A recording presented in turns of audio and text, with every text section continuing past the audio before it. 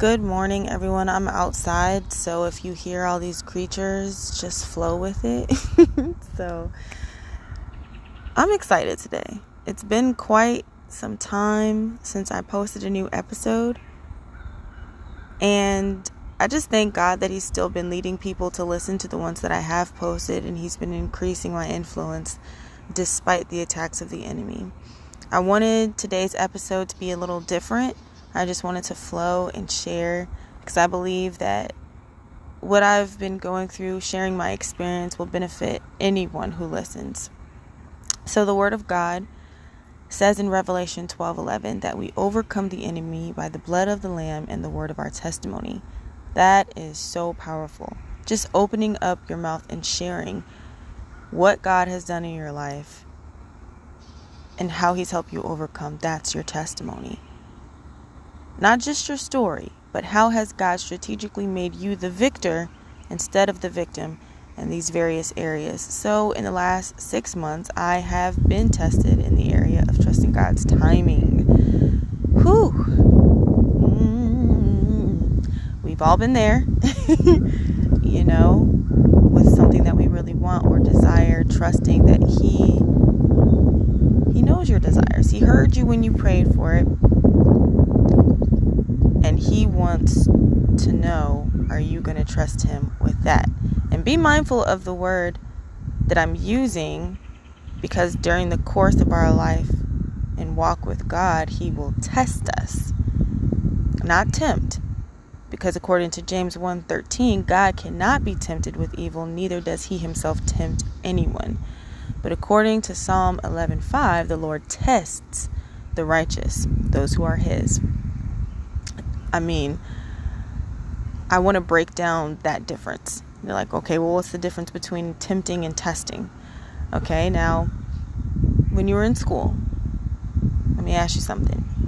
Did your teacher ever come to class and say, hey, I'm introducing a new subject that I know you guys have never learned, and I'm giving you a test on it? Of course not. Because everyone would automatically fail, seeing that they've never been taught in that subject. Well, in John 14:26, the Bible says that He was sent. The Spirit of God, in the name of Jesus, was sent to teach us all things.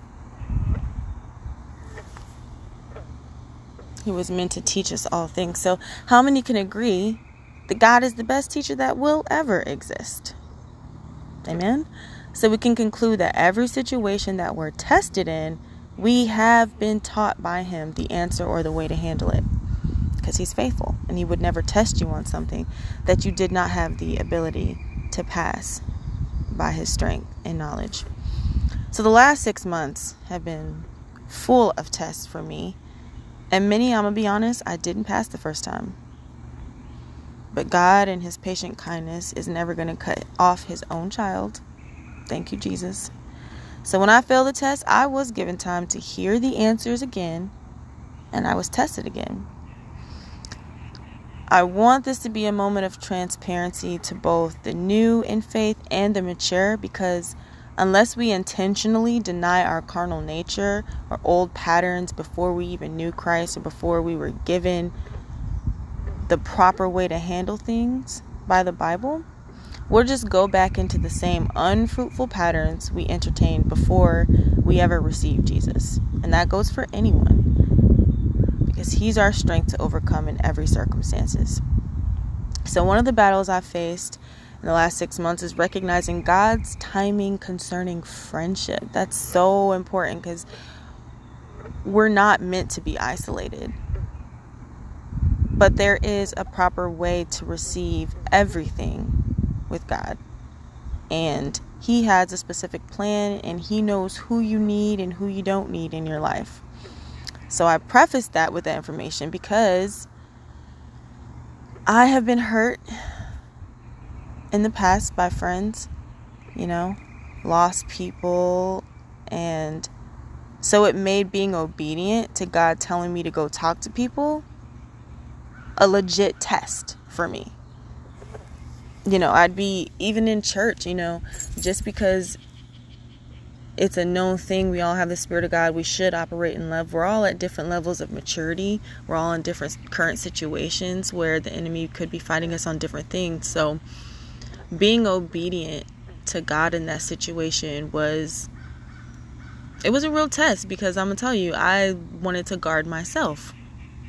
And there were many times during the course of the last, I'll say 3 months specifically on this topic, that I did not listen to him tell me to go talk to somebody, but then it became a conviction, like, oh my gosh, he's pushing me to get out of my comfort zone and to deny that part of myself that would resist going after something I know I actually need.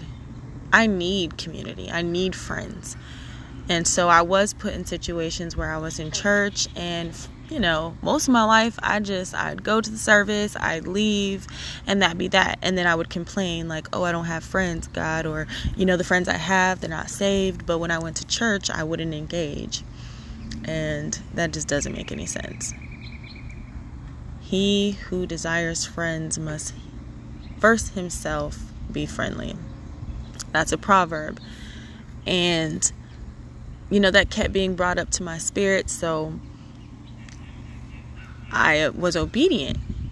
We'll talk about a few specific occasions where I was tested to go, outside of my comfort zone and put myself out there with a few different people. And, we got our numbers and everything's going great. And then I hit another brick wall where I'm like a very over the top, I'm saying, I'll do everything for you, I'm there for you, call me 2:30 in the morning, even if I'm tired, like, I'm answering the phone for you type of friend. And I didn't get that energy reciprocated. And of course, everybody's got their own thing going on, but how many can testify that when you're going through something, sometimes it can seem like you're the only one going through it? Of course, that's the enemy trying to make you feel isolated within yourself. But that's kind of where I was. It's like everybody else has their friends, and here I am, this incredible friend on the inside, and no one knows it, because I'm not even connected in a deep way to anyone. But God wanted to show me my own heart, and that I still needed to heal from those friendships, because it was so hard for me to put myself out there that I was like, wow, I didn't realize like just how much I needed to heal from this. And the test was, are you, number one, going to be obedient? And then when I show you your own heart, are you going to come to me to fix it? And eventually I did. I really wanted to talk about this in particular because within the body of Christ, there are so many people hurting and dancing on Sunday and, saying their amens and hallelujahs and shaking hands and going home and feeling empty and feeling lost and feeling like they can't connect to somebody because no one understands. When if there would just be people within the room that would recognize, even by the Spirit of God, discerning more than meets the eye, that someone's hurting, then we could feel the unity of the body of Christ. And keeping your word, being a person of integrity to your own hurt. The Bible says that a righteous man, swears to his own hurt and faints not. So it's like, be faithful to what you say you're going to do, because you never know how you not being faithful can negatively affect your brother and sister around you. To what depth? So I want to emphasize the importance of having done that, to continue and to wrap it up to something that was really positive, and what I took from it and what I want you guys to take from what I went through is this.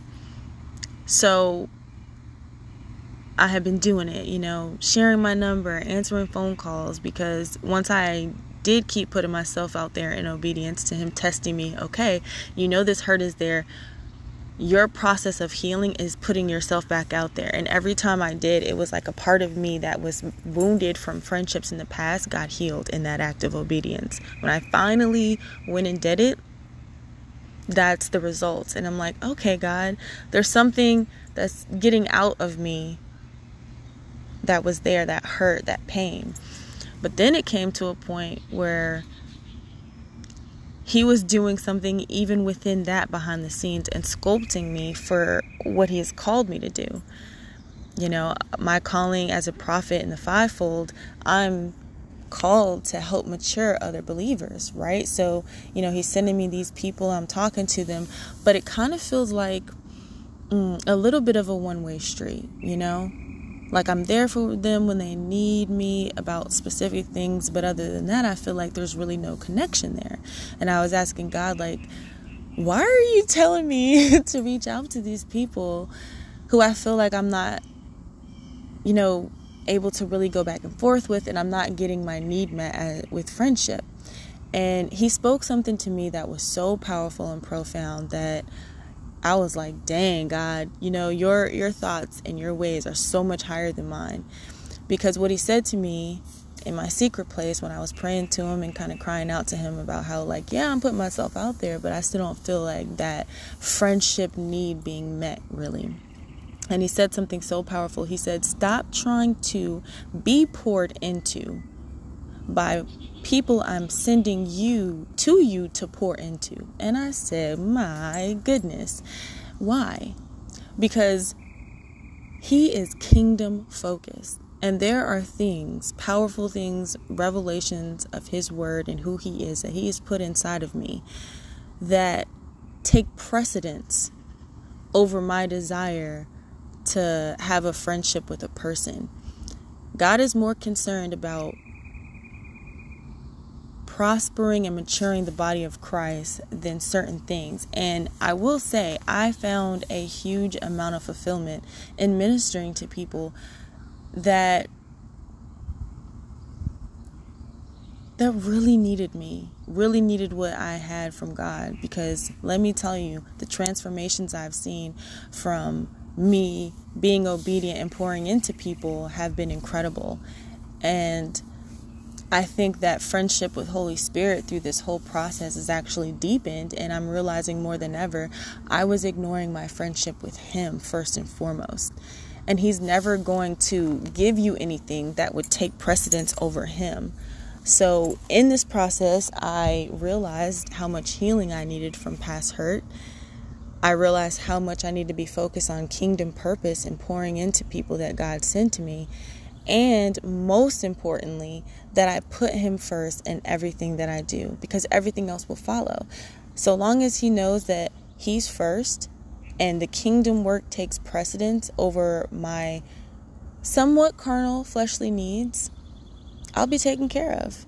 Because after all of this pouring into and you know, ministering to those in need, I found fulfillment. And I did make a very strong connection with someone who could pour into me. And I think I was overlooking that relationship because I had an idea of what my friendship life and social life would look like that didn't even align with God's purpose for my life. So I want to encourage you in the areas that you feel like you're struggling in, whether it be financial or relational, to seek what God would have you do in this moment. And the question is, like, is what you're desiring for just you, or does it also benefit the kingdom and benefit your personal relationship with God first and foremost?